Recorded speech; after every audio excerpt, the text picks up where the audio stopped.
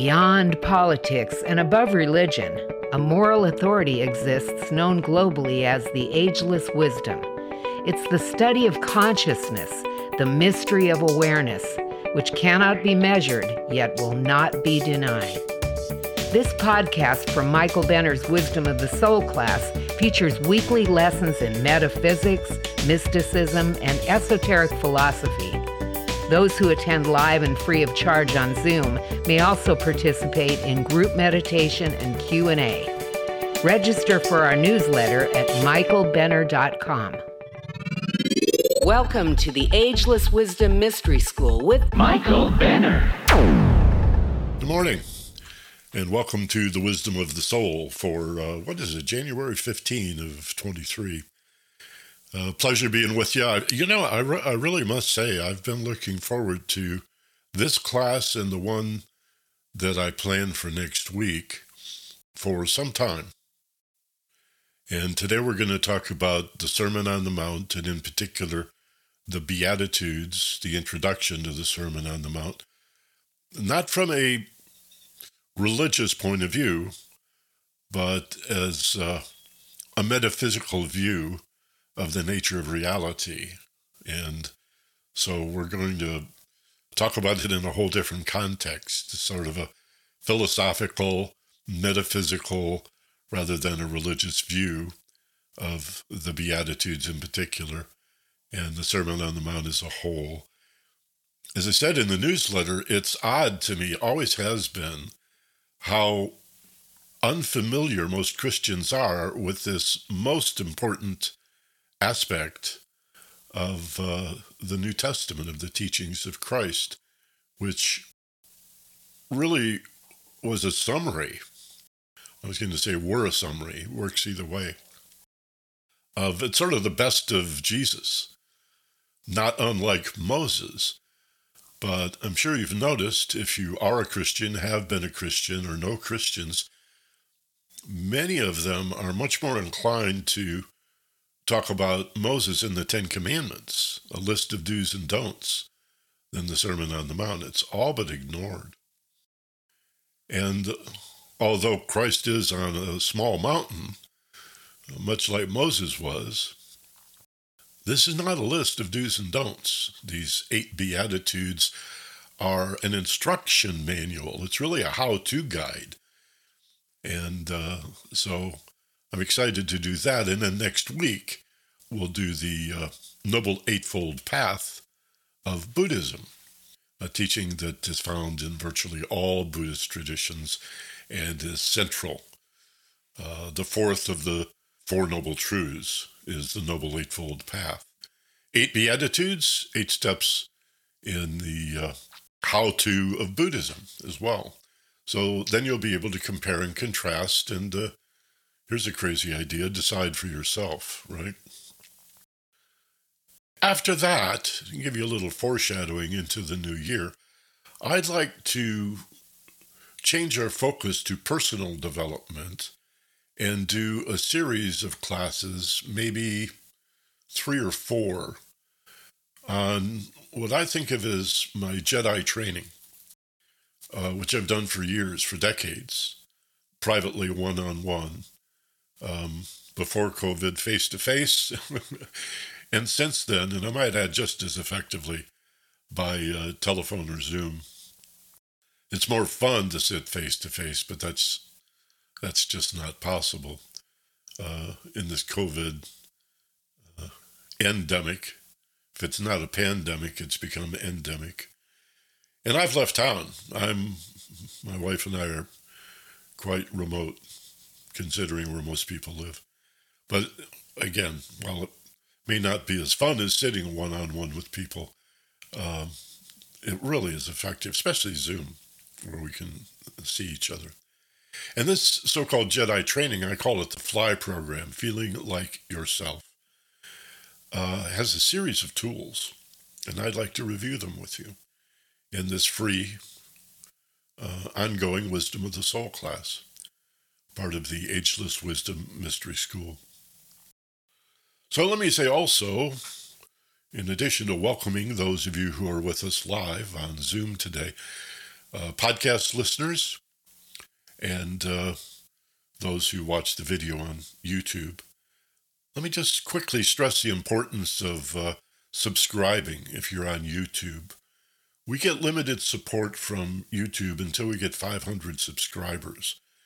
And I think we're about at 350. So there's lots of people that are viewing this class on YouTube but not subscribing, thinking, like, what difference does it make? Well, if you subscribe, you get an email notice as soon as it's posted, each new episode.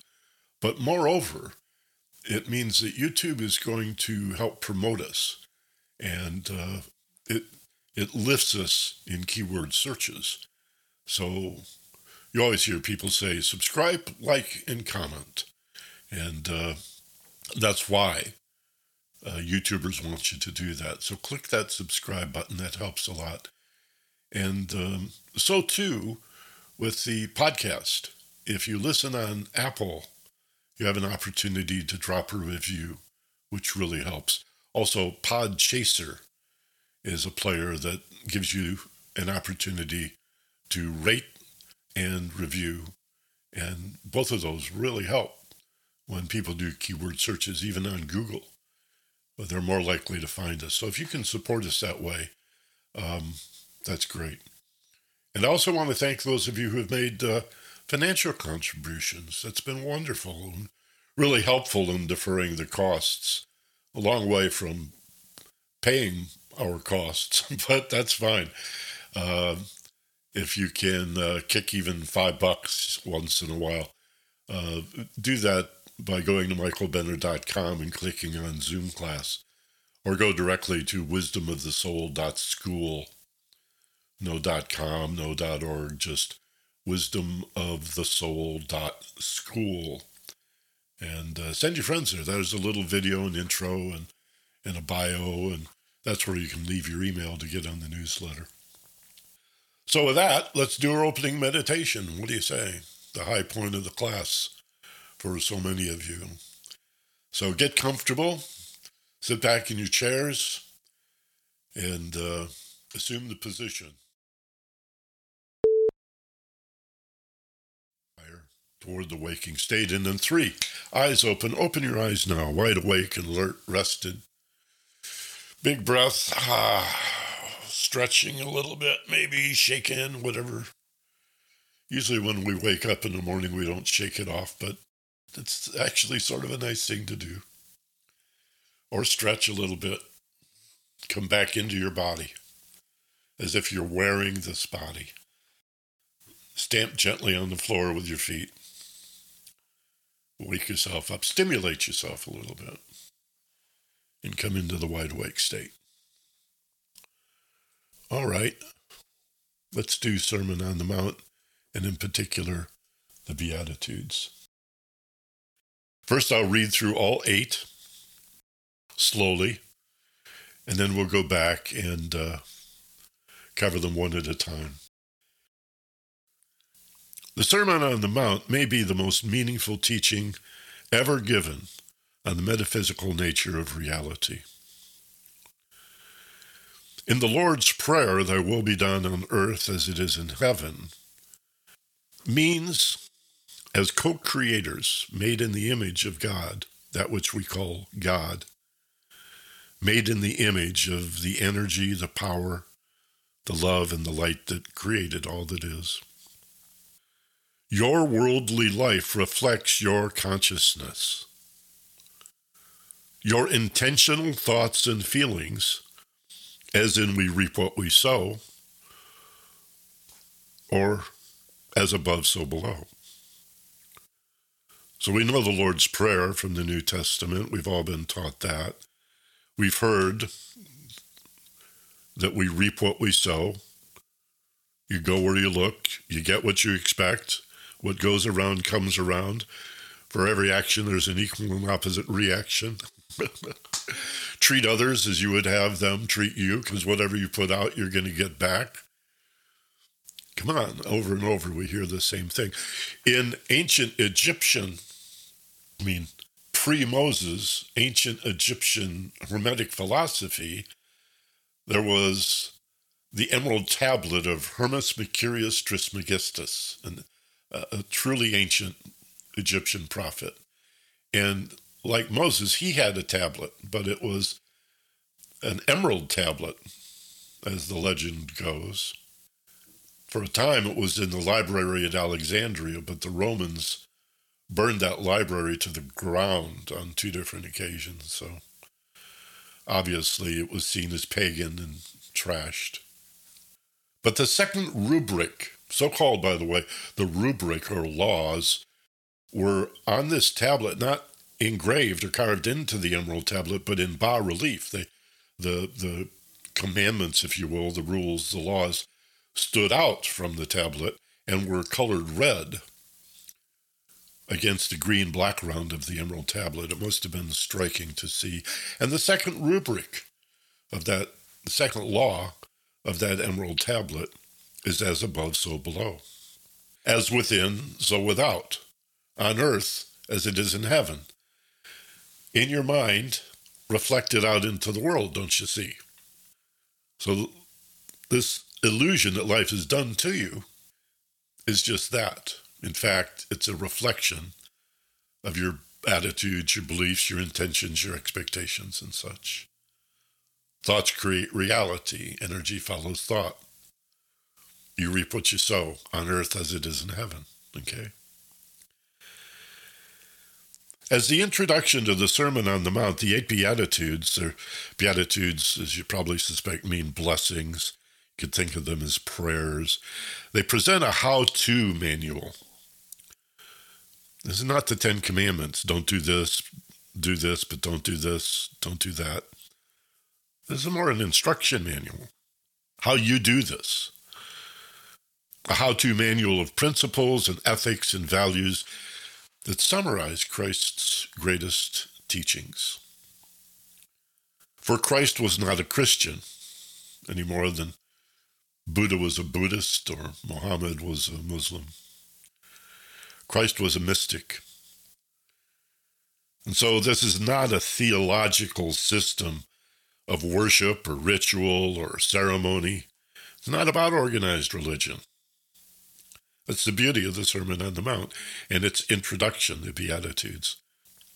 But guidelines for driving out ignorance, which is the darkness of believing you are a separated self, a persona, which means mask, a personality, an ego, that part that identifies for matters of survival with the separated self. In fact, you are the awareness that exists everywhere, equally present. So these are guidelines for driving out ignorance with enlightenment. Light drives out darkness, right, without a struggle. Light vanquishes shadow by virtue of what it is, an energy. Shadow is not an energy. What is enlightenment? The realization that there's only one of us here, that all is one.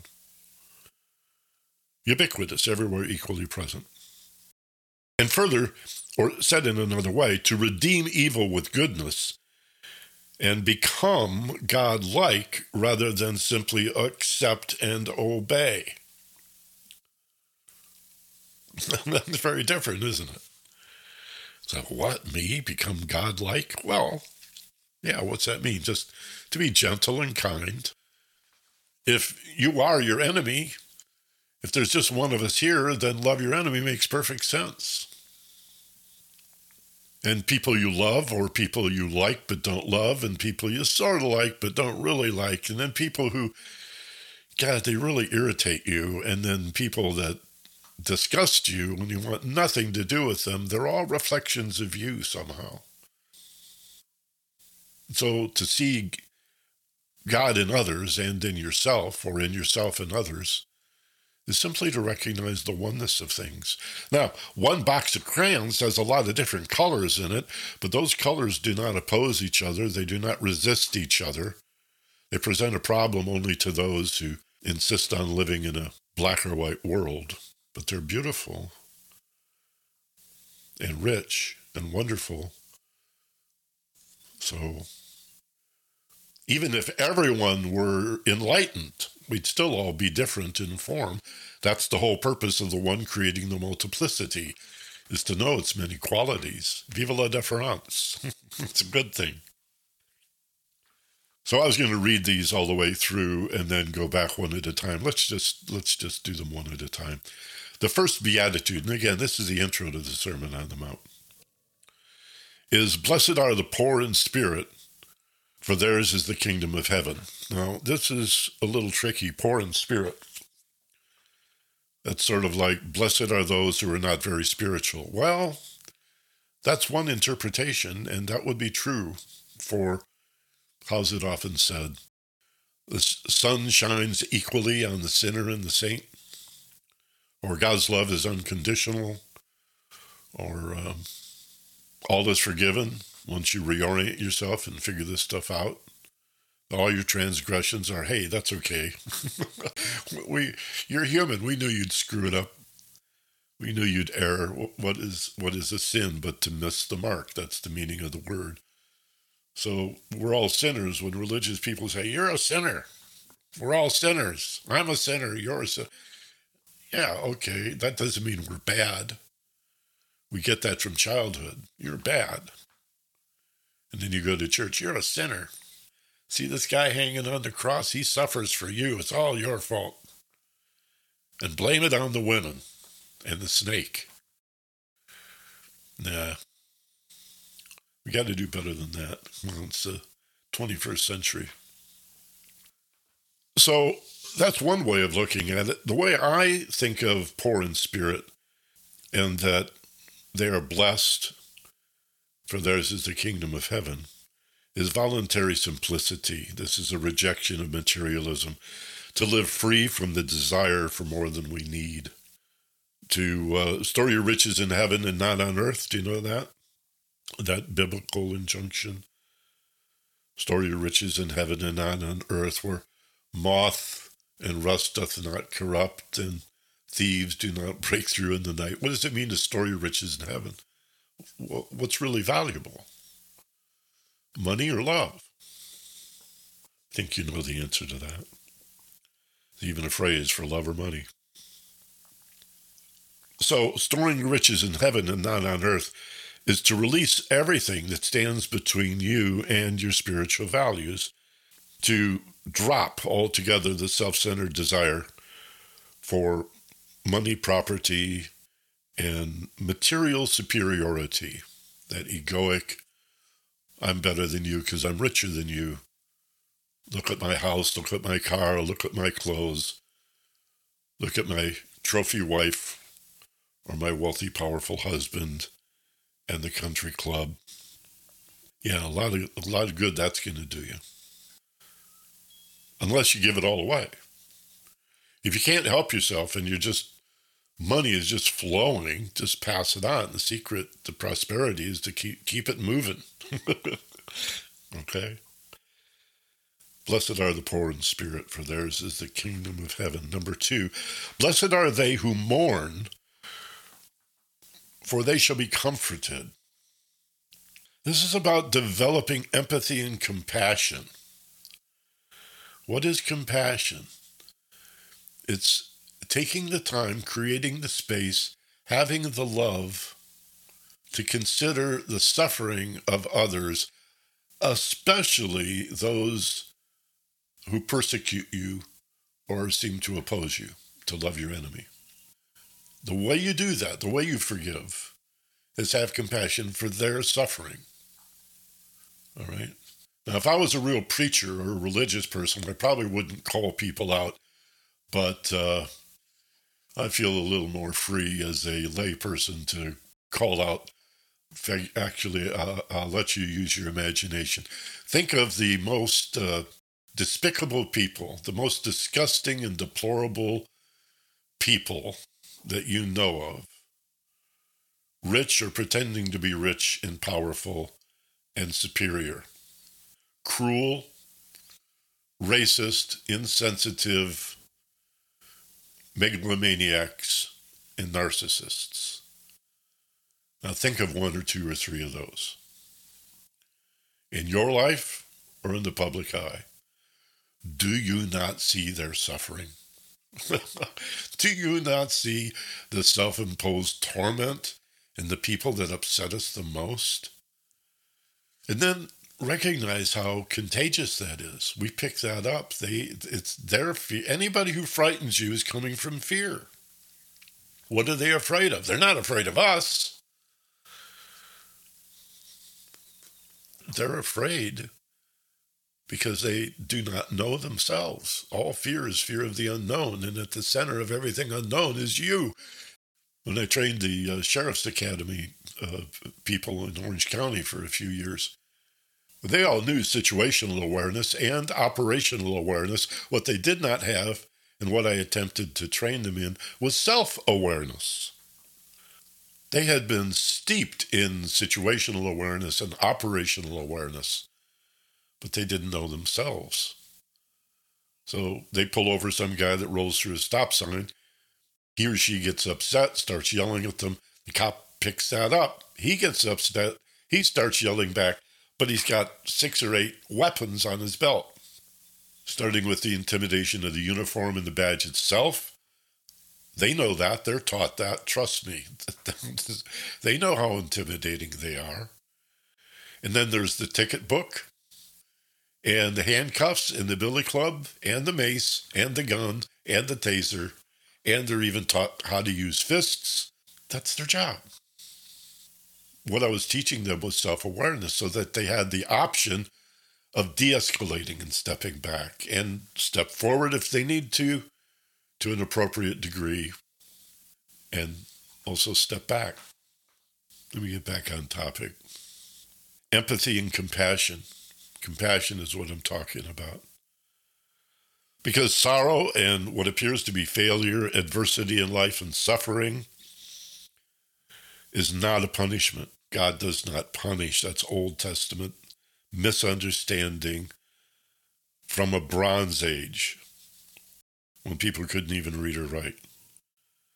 It's not punishment. It's motivation. It's an opportunity to seek a greater spiritual truth, loving kindness and compassion. And that's that phrase about, see, I wrote it down rather than paraphrase. Seek first his kingdom and his righteousness, which means justice, and all these things will be given to you as well. That's what Christ is teaching. 3, blessed are the meek, for they shall inherit the earth. Wow, I love this one. This is one of the most important verses in the whole New Testament, the whole Bible, the whole Judeo-Christian tradition. Blessed are the meek, for they shall inherit the earth. 2 things here. What does it mean to be meek, and what does it mean to inherit the earth? Well, first of all, meek is not a weakness. It's humility. It's kindness.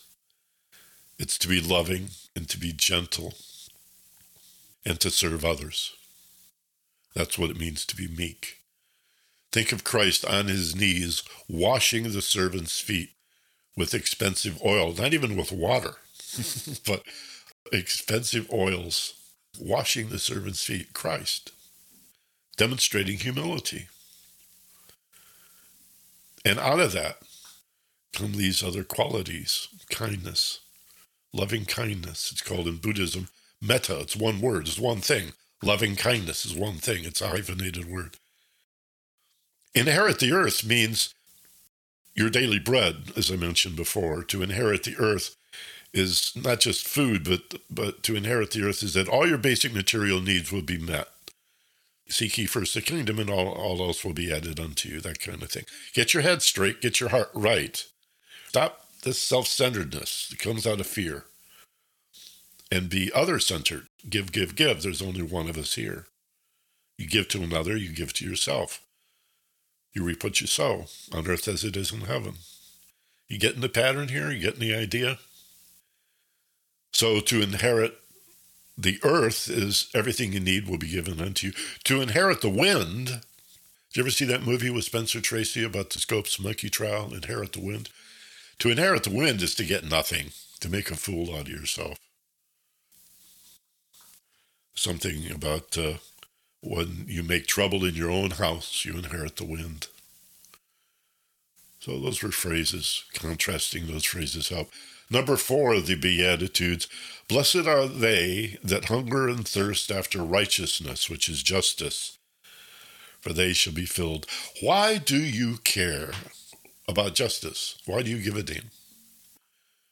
You can do several meditations on that. It's like, yeah, what is the part of me that cares about right and wrong? My conscience. Why is it difficult for me to tolerate homelessness in the richest country in the world? That we have hundreds of billionaires, yet 1 in 5 American children is food insecure, 1 in 6 is hungry. 1 in 6 American children is hungry every day. Why is that not okay with you? Why do you give a damn? As long as your belly's full. Because you have a conscience. Because deep inside, each and every one of us know, especially those of you who are attracted to this class, this podcast, this YouTube video. That's why you care. That's why we care. We hunger and thirst after righteousness. We want things to be fair and just. Those who strive for justice, which is a quality of love and peace, pursue right thinking, and right thinking leads to right conduct. And when we talk about the Buddhist Noble Eightfold Path next week, we're going to be talking about right thinking and right conduct and righteousness a lot. As within, so without. As above, so below. Like begets like. Come on, all this stuff. As a man thinketh, so he is. All things work together for good for those with love in their hearts. For those who think harmonious thoughts, with love in their hearts for others and themselves, give to receive. What goes around comes around. You go where you look, you get what you expect. Number 5, blessed are the merciful, for they shall obtain mercy. Well, there's a give what you receive, on earth as it is in heaven. Reap what you sow, right there. Blessed are the merciful, of course. You will then obtain mercy. This is all about forgiveness. To just let go of your grudges. To be merciful in your judgment of self and others. To love your enemy. To see your enemy's fear, as I said earlier, and be compassionate, for we all go through this. We all suffer. We're, again, all sinners, which just means we screwed up, we missed the mark. Doesn't mean you're bad. I screwed up. I've done it before, I'll do it again. I went unconscious. I wasn't paying attention. Forgive me. There's no one on earth that doesn't feel that many, many, many times. And again, you receive what you give. Because we're all one. There's just one of us here. So, of course, whatever you give, you're going to receive. You love your enemy because your enemy is you, and you are the enemy. Right out of Matthew, just a little further on down the page, he says, judge not, that you be not judged. Listen to this carefully. For with however you judge, you shall be judged, and with what measure you give out, it shall be measured to you again. Well, of course, that's how it would work. So you want to judge other people? Fine. That's the standard by which you shall be judged. Not by a separated divine being, but by yourself in the Bardo state between lives, when you recap, when you recapitulate your life and choose whether to reincarnate, where to reincarnate, how to reincarnate, as who, as what, to give her another go. You know, a season of lifetimes. Like sports, you don't just play one game and call it a season. You play game after game after game, and then the playoffs, and then the World Series. Number 6, blessed are the pure of heart, for they shall see God. Not with your eyeballs, for this concept we call God is not a being. I've gone on and on and on about this, probably to the point of exhausting it. Again, read the New Testament, and Christ explains, no. God is not flesh and blood. He's spirit. It's an energy force. It's a unified energy field. You don't see the TV coming off the antenna on top of the mountain until it's received by your TV set. The radio waves, you don't see them. It's energy. You don't see energy. You don't see the wind. You see its effect in the trees, but you don't see the wind, right? Energy going through water creates little waves, or sometimes very big waves. You don't see the energy, you see its impact in the world. Einstein, energy equals mass at the speed of light squared. But the equivalence is energy equals mass. All of this stuff, this apparently solid stuff, is just energy, and that energy is consciousness. So, the pure of heart, it just means innocence. It's right intention. It's good motives. And to see God is spiritual perception. Again, not the form or the figure, not with, literal material eyeballs where you see God on a throne or a big white horse. To see God in the spiritual sense is the true nature of being, above and free of form, as energy. So-called heaven is a level of consciousness, don't you see? Hell is a level of consciousness. You could say the absence of awareness. So going to heaven and going to hell is just shifting your awareness. Where do you go when you die? Nowhere. You're already everywhere. You're going to make of that a heaven or a hell is up to you. What do you covet? What do you want your life to be about? So heaven's right here, right now. You don't have to wait till you die to go to heaven. All you have to do is have the eyes to see, the ears to hear, to see things as they truly are, which, by the way, is called vipassana. To see clearly, to see deeply, to see things as they really are. And those breath-watching meditations that we do from time to time, that's vipassana. To see things as they actually are, as energy, to see through the reflected light of what appear to be external forms. To see the sacredness in all things, the infinite and eternal presence of the one mind, of the one life, beyond the impermanence of the material world. By the way, this is the eye that becomes single. It's a reference in the New Testament. When the eye becomes single, the body is filled with light.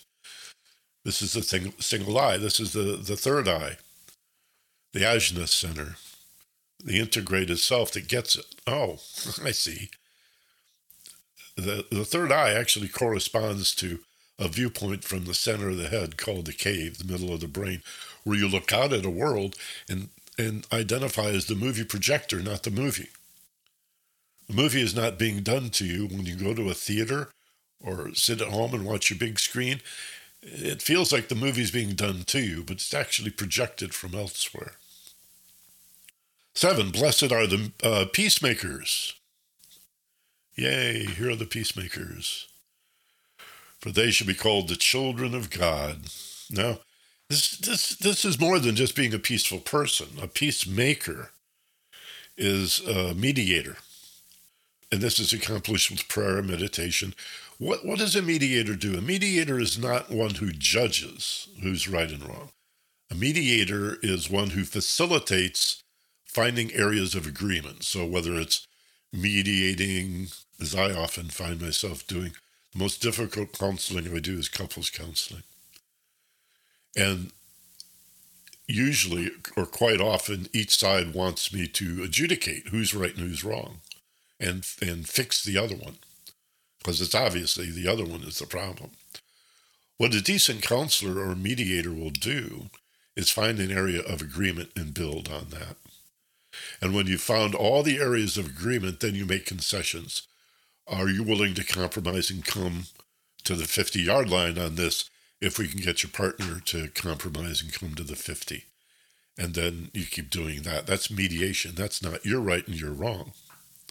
That's way too binary. So that's done with meditation, prayer, deep relaxation, that alignment, that opening, creating the eyes to see, right?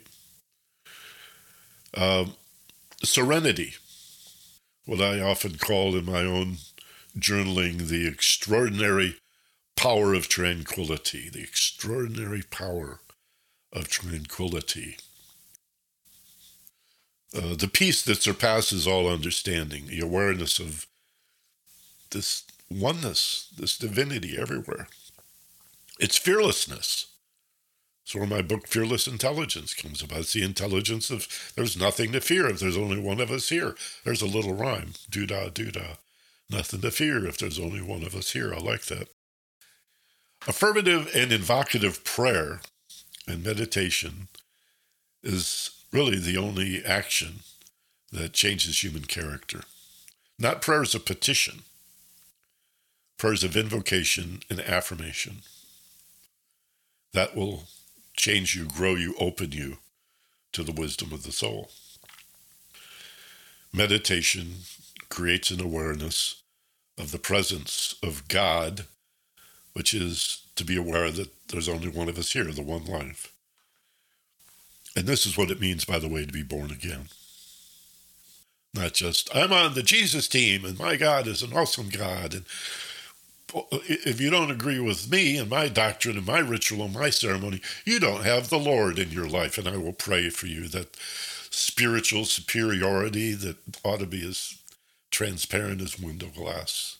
Have compassion for them. They're on the right track, perhaps, but there's so much more, so much more. You know, it's not that the most fundamentalist religious people are wrong. It's just there's more truth than what they may know. So often when people disagree in theology or spirituality or even politics for that matter, it's not that we have opposing views, it's just one has more truth than the other. It's not right or wrong, it's everybody's got a bit of it. It's just like going to the movie with somebody you love and you see the same movie and you leave the theater and find out you disagree on a whole bunch of stuff. And finally, number 8, blessed are they that suffer persecution for the sake of justice. Remember, righteousness is justice. Why do you care? Blessed are they that suffer persecution for justice' sake, for theirs is the kingdom of heaven. Blessed are ye when men shall revile you and persecute you, and shall say all manner of evil against you falsely for my sake, who make fun of you, right, for trying to teach this stuff. Rejoice and be exceedingly glad, for great is your reward in heaven, once you figure it out, once you see it. For so persecuted they, the prophets before you. And again, this is often called the will of God, or the will to love.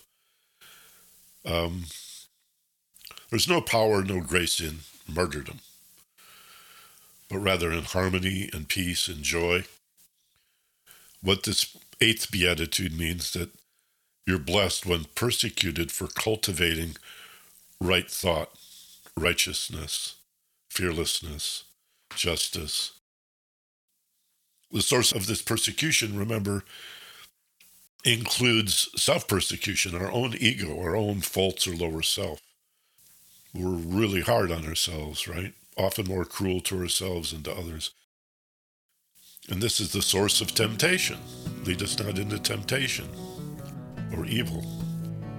Persecution by others would not be possible without some level of personal confusion, or even worse, accepting that you merit the punishment of others, the scorn of others, and that they're judging you as bad, weak, wrong, stupid, your butt's too fat, whatever. But if you didn't buy into it, if you didn't agree with it, it wouldn't hurt. It would bounce off you. No one can persecute you. Not emotionally anyway, or spiritually, psychologically, without you buying into it. Hence, love your enemy. Forgive them, for they know not what they do. That should sound familiar. Forgive them, they just don't get it.